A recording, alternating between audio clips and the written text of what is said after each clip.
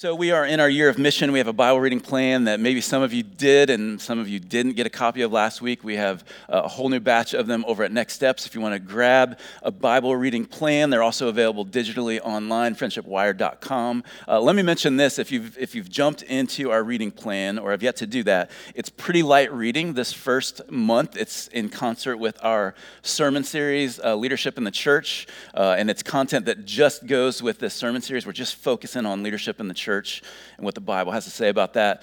In February, as we jump into our next series, which is a 17-week series in the book of Acts, it'll get more intense then. But just to let you know, Acts is a 28-chapter book of the Bible. So to spread 28 weeks of reading over 17, you would be reading like 5 verses a day. So it gets a little bit more intense. In February, you're going to start reading through Genesis and so forth. So it's about 3 chapters of reading a day. So enjoy the light reading. I shouldn't say that when it comes to God's word. It's going to get more intense. It's going to ramp up in February. So just wanted to make you aware of that. Bible reading plan's available for you. We are in this series, as I mentioned, called Leadership in the Church. And in this year of mission, our goal is to reach people with the good news of the gospel and to make disciples as Jesus has called us to. So the question is, why leadership? Why are we talking about leadership in the church? Well, if the church, if we are going to accomplish the mission that God has given to us to make disciples, then we, as a church, need to have healthy, God-ordained, functioning, God-given roles, leaders in their God-given roles. And so, as I think about this, as we talk through this, because this morning there's a lot. I'm going to turn into full teacher mode this morning. There's a lot of content, and it might be easy to get lost in it all and wonder how it applies to us. But here's my thought this morning. I wish I could have said this in the first service. Is anytime the leader gets better, anytime the leadership gets better, everyone gets better. Everything gets better. We believe that everything rises and falls on leadership. So when leadership in the home gets better, everybody benefits from that. When leadership in the church gets better, everything gets better. And so this is why we are in this series. The goal is to dig into the New Testament, discover what the Bible teaches in regards to New Testament church leadership, which, by the way, may or may not agree with all that you have seen and known. All right, so be prepared that if what you've experienced in church leadership doesn't line up with the Bible, our goal is to come into alignment with what the scriptures teach. So that's what we are doing in this series. Let me give you a quick reminder or recap these 4 weeks broken down into these 4 subject matter topics, whatever you want to call it. Chief Shepherd, head over all, which let me see if you retained anything from last week. Who is the Chief Shepherd? Jesus, all right, is Jesus. He is head over all. If you said God, I'll give you points for that, all right? You are correct. Number 2, which we'll talk about today, the elders who feed and lead. We'll talk about that this morning. And then next week, the deacons who serve. Week number 4, the flock who follows. So we're going to break all this down over these next few weeks. I had a great question that I just want to bring up. I had it last week after the sermon. I thought this was a healthy good question. The question was, okay, so in a Southern Baptist church or in a Baptist church, is there anything from the Southern Baptist Convention that is in charge of how we do things in our church or how we lead, or if we change anything in our church, is that coming through the Southern Baptist Convention? So that was a great question. One of the things that distinguishes us as Baptists, one of the things is baptism, all right, what we believe about baptism. But a second thing is what we call the autonomy of the local church, which means that we are a self-governing church. There's no outside authority that's saying, do things this way or change this. We are a self-governing church. And so I thought that was a great question. And what I think is going to happen through the course of this morning and maybe through the series is there going to be more questions that I think are good questions that I'm not going to take on a Sunday morning like in this forum, but we're going to have our version of a midweek Bible study Q&A this Wednesday. We're going to do it on YouTube, okay? And so we'll have the link on our social media, or if you want to go directly there, youtube.com. Our handle is Friendship Wired. 7 o'clock on Wednesday, I have a list of things that just weren't going to fit into this sermon, some things that I want to share, and you may have questions that I would encourage you to jot those down between now and Wednesday. If you want to jump on that, you'll be able to comment and jump on the chat box there, and in real time we can kind of talk through this stuff. So that's this Wednesday at 7 o'clock. So get ready. We're gonna dive into the subject of the elders who feed and lead. A lot of content this morning. Again, I'm going into full teacher mode. There's a lot of stuff. If you're a note taker, you may find yourself frustrated this morning, but you can always catch up with our digital bulletin and sermon notes. It's all in there every single week. There will be verses and things I don't touch on today that are in there that you can access and utilize. So here we are, 4 big things to know about elders. 4 big things to know about elders. Here's number 1. We're going to jump right into it. In the New Testament, there are 3 titles for this one office. 3 titles for this one office. In other words, we see 3 terms that are synonymous terms. They're used interchangeably, but they mean the same thing. They refer to the same office. We talked about this briefly last week, but here are the three words in English are elder, overseer, and pastor. Elder, overseer, and pastor. Some translations translate overseer as bishop, some translate pastor as shepherd, but they all come from a Greek word. So elder comes from the Greek word presbyteros, and that speaks to the spiritual maturity of the office. The spiritual maturity of the office. Sometimes when we hear the word elder, what do you think of? You think of somebody who's what? Not young, right? And so it's not speaking necessarily to the age. This doesn't mean to be an elder, you've got to be older. It just means there is a spiritual maturity that an elder possesses. Another term is overseer. It comes from the Greek word episkopos. And what this means, it speaks to the leadership and direction for the church. So elder is more descriptive of character. Overseer has to do more with the function of the man filling this office. He oversees, he leads and directs the church. Third term is pastor or shepherd, which comes from the Greek word poimen. And that speaks to feeding and nurturing and protecting the flock. Feeding, nurturing, and protecting the flock. The noun form of this only occurs once in the New Testament. It's Ephesians 4:11, when it talks about gifts that God has given to the church: apostles, prophets, evangelists, pastors and teachers, or shepherds and teachers. Most of the time, this word is used in its verb form, which means to shepherd. All right, so 3 different terms, but they all speak to the same office in kind of different areas of how that describes the person filling that office: elder, overseer, pastor. So when we speak of elders, we're talking about pastors. When we talk about pastors, we're talking about elders. It's synonymous with one another. So be aware of that. That's number 1. Number 2 is this: elders must be biblically qualified.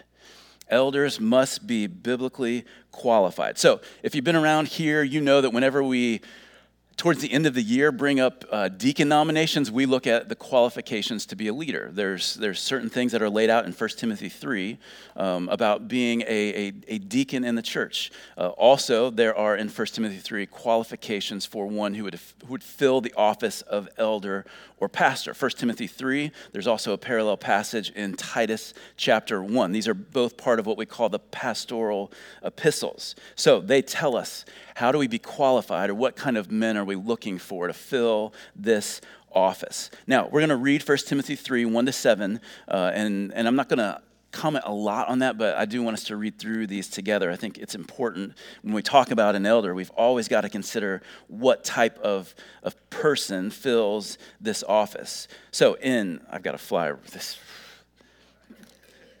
That thing has been it's been a number of flies all week. As we're doing construction, I should have known. It's just going to bug me while I'm preaching. All right, get behind me, Satan. 1 Timothy 3, starting verse number 1. This saying is trustworthy. If anyone aspires to the office of overseer, he desires a noble task. Therefore, an overseer must be above reproach, the husband of one wife, sober-minded, self-controlled, respectable, hospitable, able to teach, not a drunkard, not violent, but gentle, not quarrelsome, not a lover of money.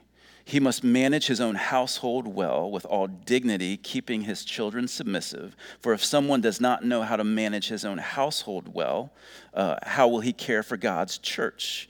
He must, verse 6, he must not be a recent convert, or he may become puffed up with conceit and fall into the condemnation of the devil.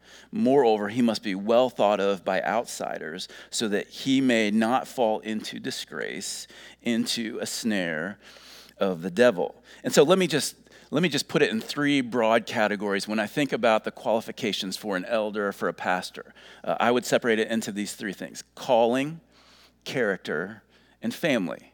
Calling, character, and family. For sake of time, we're not going to go through all of these, but calling is this inward desire, this aspiring to this office, to this position, not aspiring to be in control or to have power, but this desire to lead God's people. Character, you see it all throughout these qualifications, that it's all about the character of the person. And then we see him talk about family. If you can't lead your family well, if you can't lead your home well, then you ought not to be leading the church. So it's leading yourself, your character, but then it's leading your family well. And these are all biblical qualifications. And one of the things I want to refer you to, if you want to dig in a little bit more to this, is another sermon. When I was thinking about this, the very first sermon I preached as lead pastor of Friendship occurred on June 30th, 2019, and it was called Ready to Lead. I mean, I was ready to lead, and I wanted to share, based on 1 Timothy 3, what I called my 5 ongoing intentions, 5 things based on these qualifications that I just wanted to be true of me as I led this church. And so it was interesting. I pulled it up yesterday, and I decided to listen to it. And I was fully expecting it to be really cringeworthy. You know what I'm saying? If you ever looked at old pictures or things that you've said, and you're like, ugh. And I listened to it yesterday, and dang, that was actually a really good sermon, y'all. I was pretty impressed. I was like, man, I've gotten worse over the years. But I would refer you to that. So I've got a link to it in our digital bulletin and sermon notes. And I felt really good about the things that I said and the way that I've attempted to lead over the years. I felt good about it. So I want to encourage you. It's all based out of 1 Timothy 3. I think that's the only other time I've preached out of this passage since I've been here. This occurred in the days prior to us getting a video feed. So it's audio, so you can listen to it on the website or on Spotify or Apple Podcasts, but it's there for you, ready to lead. So elders must be biblically qualified. So I don't want to take a lot of time on this next thought about being biblically qualified, but I do think it's important. I think it's important for us to talk about. In the church, in the broad worldwide church, there are differing views on women in leadership. And I thought it was important for me to just touch on this for a moment. There will be more time if you have questions in our midweek Q&A. So let me start by saying this. I firmly believe that women should serve and lead in the church. I do. I believe that they're gifted with all the same gifts that men are, that they should use them to glorify God. And if you look around our church, I think you'll see that. We have women who serve in leadership in multiple roles in this church. And so I believe they should serve, they should lead. But I will say this, however, is that I believe that God has reserved the office of elder for biblically qualified men. And let me make sure I qualify. Biblically qualified men, not just any old man who wants to lead a church. And I will say this, that if we're using the biblical qualifications for a pastor or elder, I believe there are probably many, many men who are serving as pastors who are not biblically qualified. That if you were to hold their life up to the qualifications, how they lead their home, if you look at some of these things like not being not violent but gentle, not quarrelsome, enough said, right? Biblically qualified men. So important. Stressing biblically qualified, the character of the man. So this belief, you've probably never heard this term, it's called complementarianism. complementarianism. I just want to read a quick quote to you to help maybe clarify this or to amplify it. Complementarianism, this comes from gotquestions.org, silly website name, very good content. Complementarianism is the teaching that masculinity and femininity are ordained by God and that men and women are created to complement or complete each other. Complementarians believe that the gender roles found in the Bible are purposeful and meaningful distinctions that, when applied in the home and the church, promote the spiritual health of both men and women. Embracing the divinely ordained roles of men and women furthers the ministry of God's people and allows men and women to reach their God-given potential. So God has created us to complement each other. They're purposeful, meaningful distinctions. I do want to clarify, one of the things I underlined there was in the home and in the church. And we're not necessarily addressing leadership in the workplace or the marketplace, but God has ordained male headship in the home and in the church. And again, we won't take a lot of time here, but in the home, Ephesians 5 speaks very clearly to husbands leading as Christ loved the church, wives following their husbands as the church is to follow Christ. Very important in the home. In the church, you could look at 1 Timothy 2 and 3 that uses some very clear language. Now, I respect people who would disagree with that, who would differ on that. I just believe that the New Testament speaks very clearly on male headship in the home and in the church. And so, hear me out. It's not about value, it's about role. It's not about value, it's about role. God has created men and women equally. They're of equal value to God. Men are not superior. Women are not inferior. You could look at the life of Jesus and how he valued women as well as men, and you'll see that clearly from his life and ministry.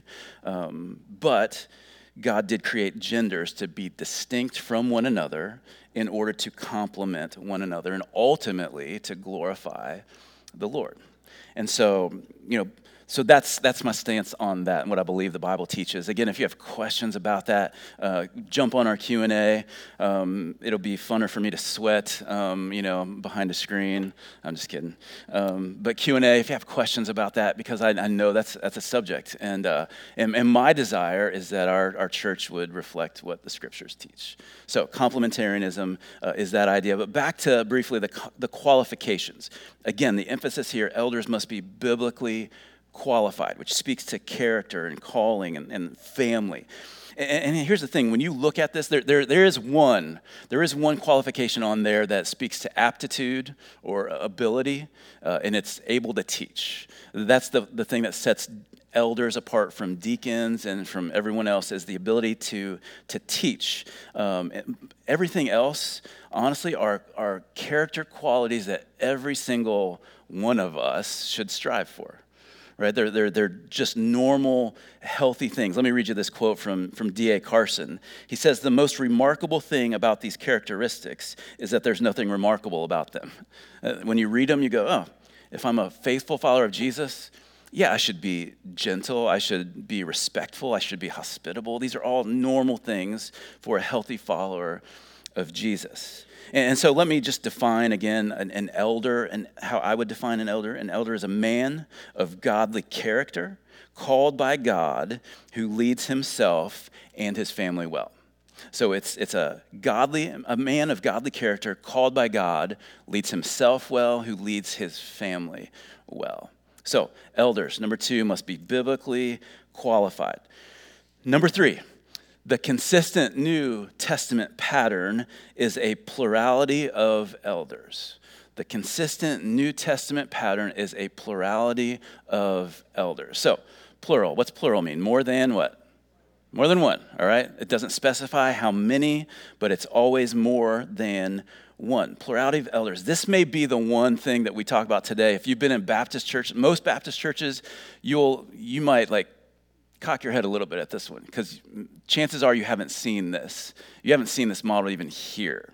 A plurality of elders. So we're kind of used to, in a lot of churches, a model that's more like CEO pastor, and then you have other, maybe you have other pastors, but they're kind of subordinate. They're under the lead pastor, who is the top dog. That's a little different than what we're talking about with a plurality of elders. So this concept. It's a concept of shared leadership or team leadership. And it's common, really, throughout the whole Bible. You go to the Old Testament, you see the nation of Israel, they're led by elders, which is different than elders in the New Testament church, but you see this kind of shared leadership. When you move into the New Testament, you see Jesus on the scene. He had disciples, this circle of disciples that was made up of men and women, but then he called 12 specifically to be apostles, who were, by the way, male, and he called these 12 apostles, and so there's this shared leadership that you kind of see throughout the Bible. When you come to the New Testament, whenever it uses this phrase elders, which is the most common of those three terms that is used, it always refers to elders in the plural.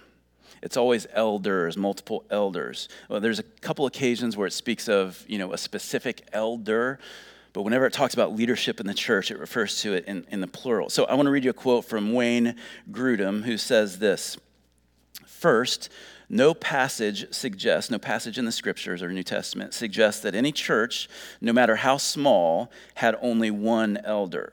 The consistent New Testament pattern is a plurality of elders in every church, Acts 14, and in every city, Titus 1.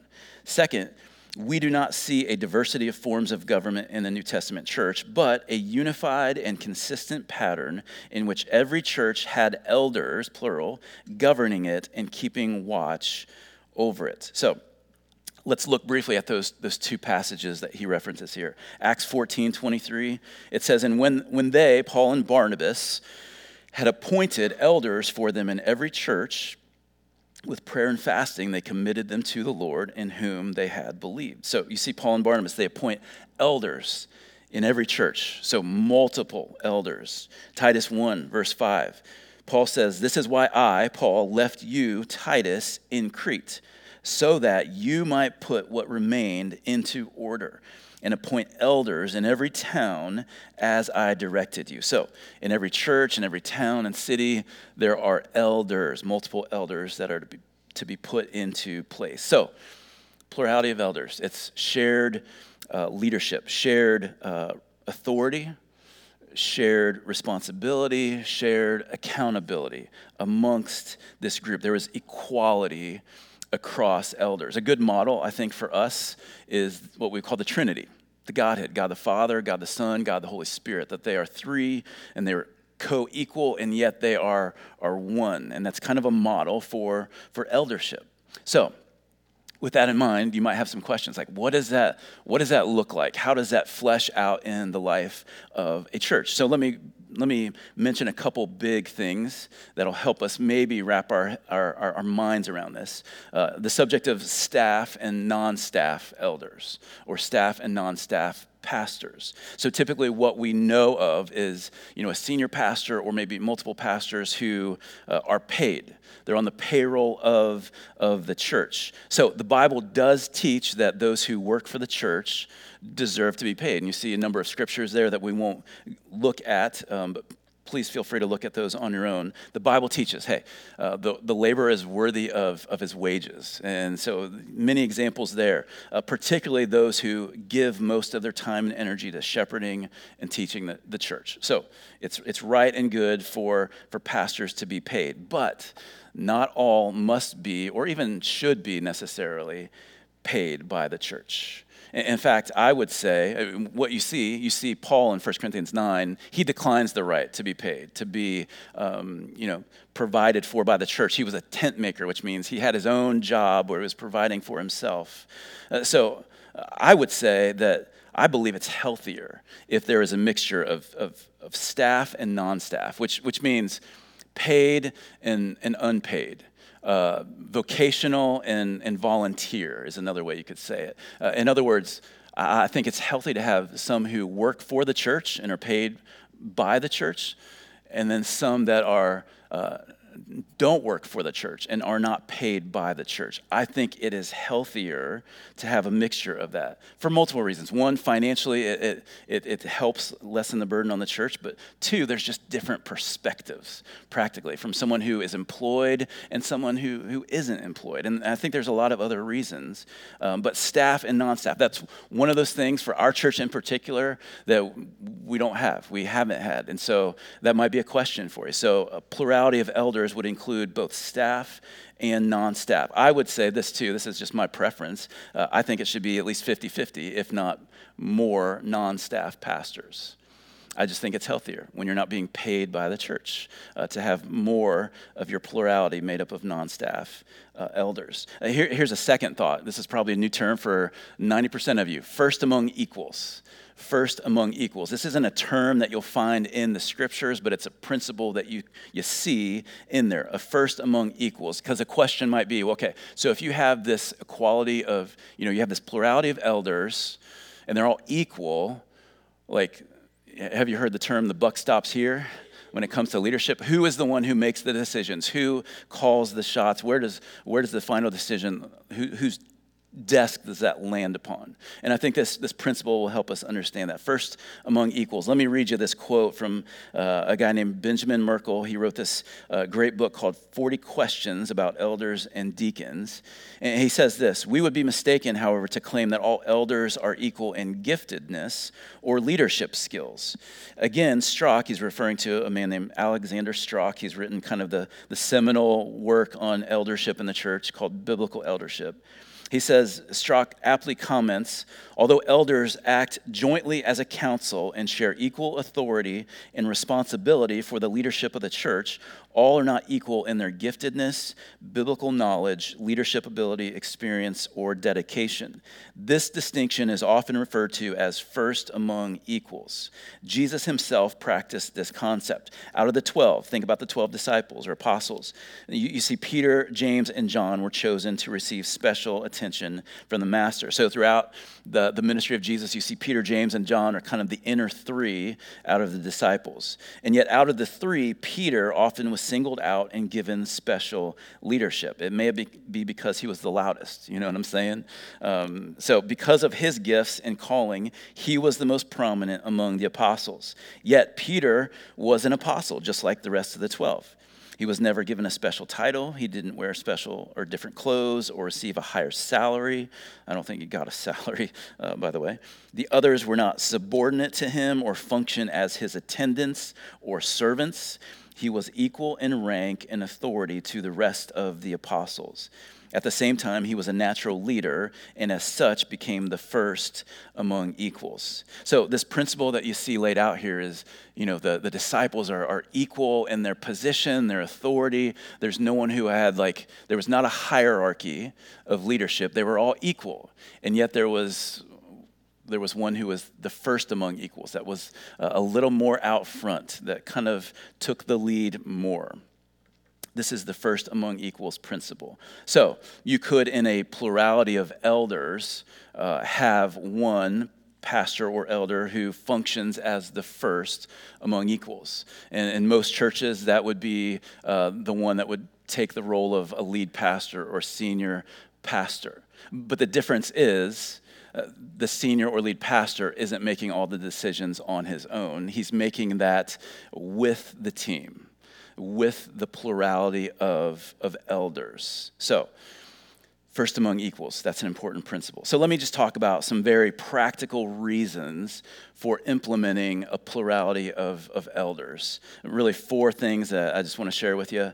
Number 1 is this: biblical accountability. Biblical accountability. This prevents a dictatorship. This prevents an abuse of power. When you have a pastor who operates or functions as a CEO, you know what CEOs do? They call all the shots, right? So this kind of helps prevent that when you have a plurality of elders. I'd refer to what Proverbs talks about: iron sharpens iron.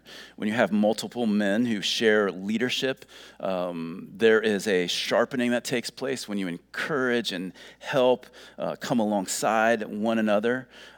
Here's another issue that is a very practical issue when it comes to leadership in the church. And I've heard this question, and I've heard this question about me. So who holds the pastor accountable? And that's a good question.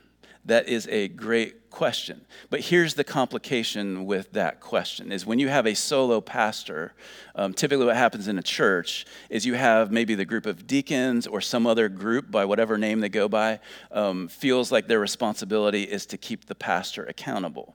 Here is the conflict there, is that when you have a shepherd or an under shepherd as we refer to elders as, you have a shepherd and you have the flock. Sheep don't lead the shepherd. And so that makes it awkward and uncomfortable, and that's not how it ought to be. And so in a plurality of elders, you provide accountability because the elders hold one another accountable. Elders hold elders accountable. And so there's this biblical accountability that is healthy in a plurality of elders. Here's a second one, balance. It provides balance. To implement a plurality provides balance because let's be real. There's no one man, there is no one pastor who possesses all of the gifts, all of the skills, the ability, the time to do everything that God calls his shepherds to do. So thinking of it in terms of this church, y'all are limited to my gifts and my personality and my leadership. Whereas when you have a plurality of elders, you have multiple men with multiple giftings that balance one another out, multiple personalities. And so there's balance there. So that's the second one. Here's the third one, burden sharing. If y'all notice, everyone starts with a B. It's because I'm a good pastor. I alliterate. Burden sharing. So the ministry load is shared across multiple leaders. This prevents burnout. So I'll be honest with you with this. The time frame in which this became a more serious conversation in our church, it was in my heart and mind from the beginning, before I even came here.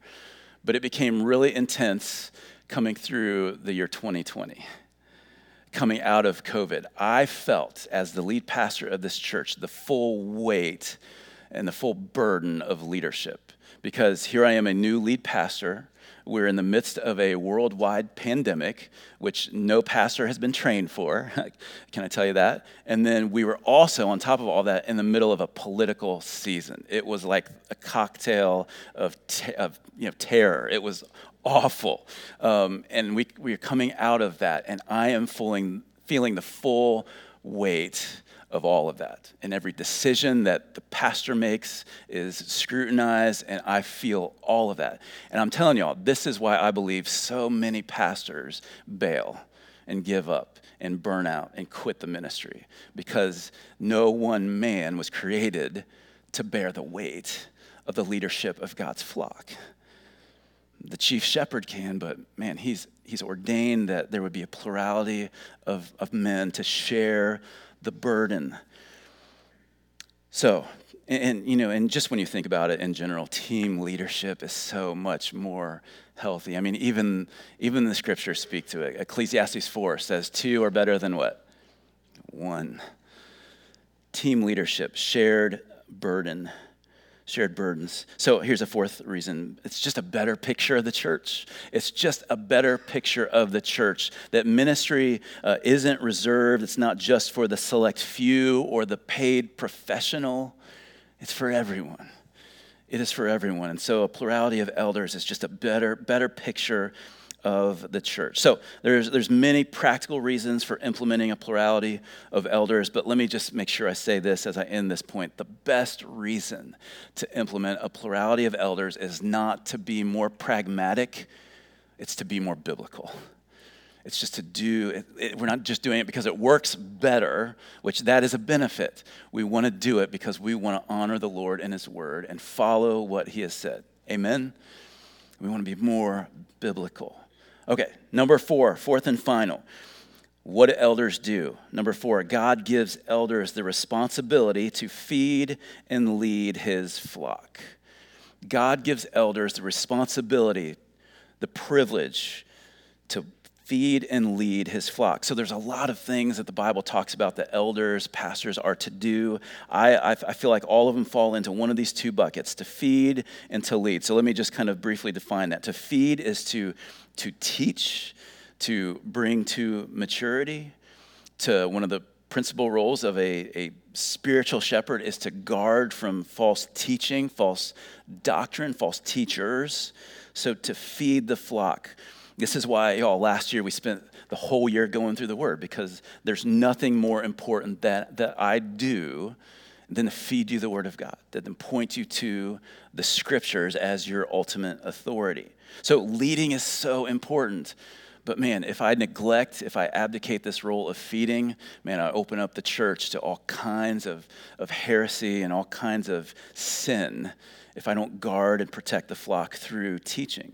But then there's this aspect of leading, which is to be an example. One of the things you see throughout the New Testament is that one of the ways elders lead the church is they provide an example of what it means to follow Christ, of what it looks like to be a Christ follower. Y'all, this is why those qualifications are so important, because they're all about character.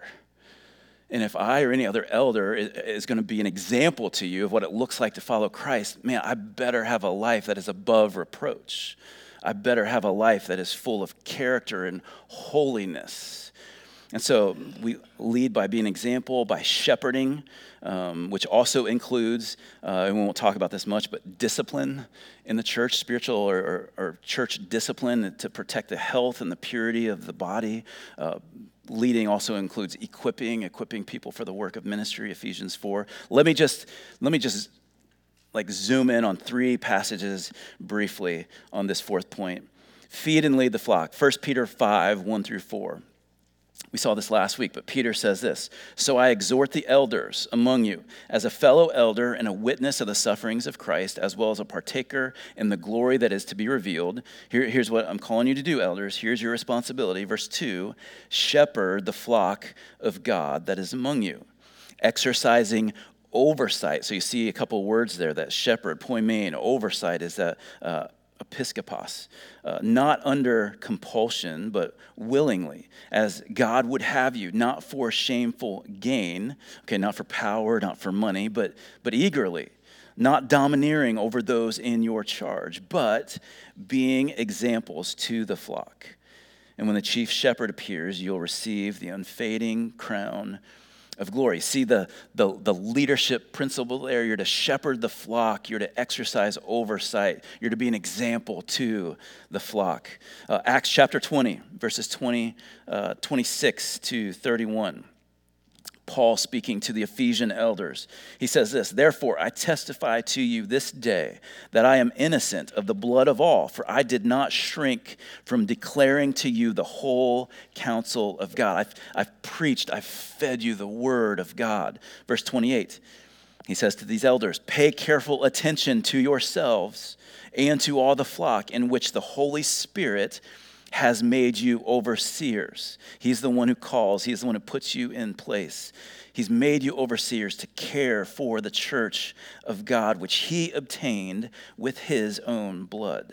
I know that after my departure, Paul says, after I leave, fierce wolves will come in among you, not sparing the flock. And from among your own selves, they'll come in from the outside, and they'll also arise from within, men speaking twisted things to draw away the disciples after them. Therefore, elders, therefore, pastors, be alert, remembering that for 3 years I did not cease night or day to admonish everyone with tears. So Paul very adamantly speaks to these elders and says, it is your job to watch over the flock, to feed them, to lead them, to protect them from wolves that come from the outside and from those that come from the inside.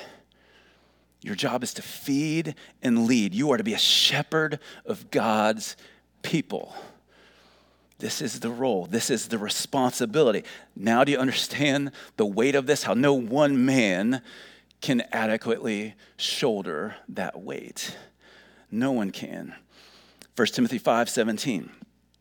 Here's what Paul says to Timothy. Let the elders who rule well be considered worthy of double honor, especially those who labor in preaching and teaching. The elders who lead or manage well, let them be considered worthy of double honor, especially those who labor in preaching and teaching. Now, there's some denominations in some churches that would divide, ruling elders and teaching elders. They're really all in one category. But he's specifying those who rule or those who lead well. We're all called to do that. So let me just kind of wrap it up with this phrase.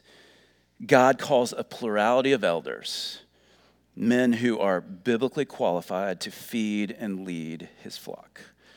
God calls a plurality of elders, men who are biblically qualified to feed and to lead his flock.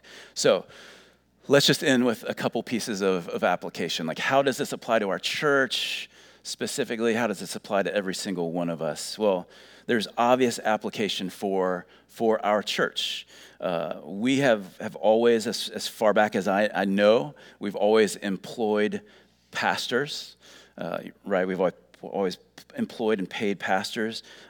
Even though we've done that, I would say that we've operated by a common, very common, yet unbiblical leadership structure. So let me read you one more quote from this guy, Benjamin Merkle. He says this. Maybe this will help you if you think of leadership in terms of like the marketplace or in companies. He says this: the organizational structure of many churches today bears almost no resemblance to the pattern found among the New Testament churches. Because of the professionalization of the ministry, the rise of pragmatism, and the growing size of congregations, the biblical model has been set aside for something more modern or more efficient. As a result, countless churches have embraced the corporate business model and thereby marginalized the biblical model. These churches, ourselves included, have adopted a staff-led structure as opposed to an elder-led structure. In many churches, and here's where he kind of breaks it down, the deacons, or a council by some other name, function as the board of trustees. They're in charge of hiring and firing the senior pastor who reports to this board. The senior pastor functions as the CEO. He is the president of the church and is responsible for giving the church vision and success. The members of the pastoral or ministerial staff function as vice presidents over various ministries, whether it's evangelism, music, youth, children, missions, etc. The congregation comprises the shareholders who, as a body, vote to elect the various trustee members. The result of this structure or other non-biblical structures is that churches struggle to understand and implement the concept of a plurality of elders.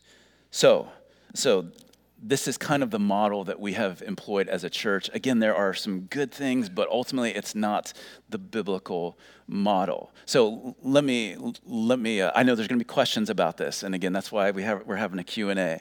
But I'm going to put up a statement. It's got to fill in the blank, and I just want to see what you all conclude from this. If we as a church want to recover a biblical model of church leadership, it would require blank. What would it require? It would require, see, that wasn't even in my mind, but y'all went there. Change. It would require change. It would require us coming into alignment with what God's word says, which means we would have to move to a plurality of elders. Lest anybody accuse me of a power grab, this is kind of like, spreading the power, spreading the authority to where it ought to be, which is a plurality, no longer resting on one man's shoulders. And so we'll talk about this more in the coming weeks and the coming next few months because we believe this is where God is leading us. We believe it's biblical. So that is an obvious application for us as a church. That doesn't mean, and this may be a question that comes up, this doesn't mean the congregation doesn't get to speak into things, all right? That will still be a congregational church, but we will be elder-led. We'll talk more and more about what that looks like because the church ought to be involved. It's like a family. I think of it often as like a father and a mother and their kids. A healthy family, kids aren't going to, fire the mom and dad or say, hey, mom and dad, here's how you should spend your money, right? There's leadership, but a healthy family, as kids get to an age of maturity, man, kids ought to be involved in some things. I think of when we moved here, part of our kids were teenagers. We're like, okay, we feel like God is leading us here, but we want our kids to be a part of this process. And so we'll talk more about how that fleshes out in our church, but that's an application for our church. Let me end with an application for each of us. And this is really simple, y'all. We're all called to be leaders. We are all called to lead and to have influence, whether that's in your home, in your workplace. We're all called to, first of all, lead ourselves, to have godly character, to pursue Christ. We're all to lead ourselves. And then this is what the year of mission is all about. We're called to lead others. We're called to lead others to Christ and to point others to Him, to invest in other people. That's what we're called to. This is what making disciples is all about. But here's the last thing. None of us were called to go it alone. None of us were called to do this on our own. We need one another. We need to be partnering with each other and serving together and growing together. We all need each other. No one is called to do this alone, which, may I add, I am not called to lead alone. And this is why we're talking about all of this as we move forward. But let me just say this as we wrap up and we continue to worship. We're all under the authority and the care of our chief shepherd, Jesus. Amen? He's the head of the body of the church, and in all we do, in our leadership and in all that we do, we look to Him. And so, Lord, thank you for this morning. We can look into your word. Lord, thank you that you haven't left us to figure things out on our own or look to worldly models, but God, we can look to the scriptures. We can look to your truth. And Lord, we can bring ourselves in alignment to what you have said. And so, Lord, I pray that you would help us in our individual personal lives, in our homes, in our families, and corporately as a church. Would you help us to bring ourselves under the authority and into alignment with what you have shown us? Lord, we want to submit to you. We want to follow you. Thank you for being our leader, our chief shepherd. Lord, thank you for giving your church leadership. And Lord, I want the leadership in this church to more accurately reflect what you have said in your word. And I know, Lord, as we get more healthy in that area, that this church will grow more healthy. And as our leadership grows more healthy, God, we will be able to more fully accomplish what you have called us to accomplish. And that's to make disciples of all the nations. And so, Lord, we submit ourselves to you. We need your wisdom. We need your guidance. We need your help. And so, Lord, we look to you this morning. In Jesus' name, amen.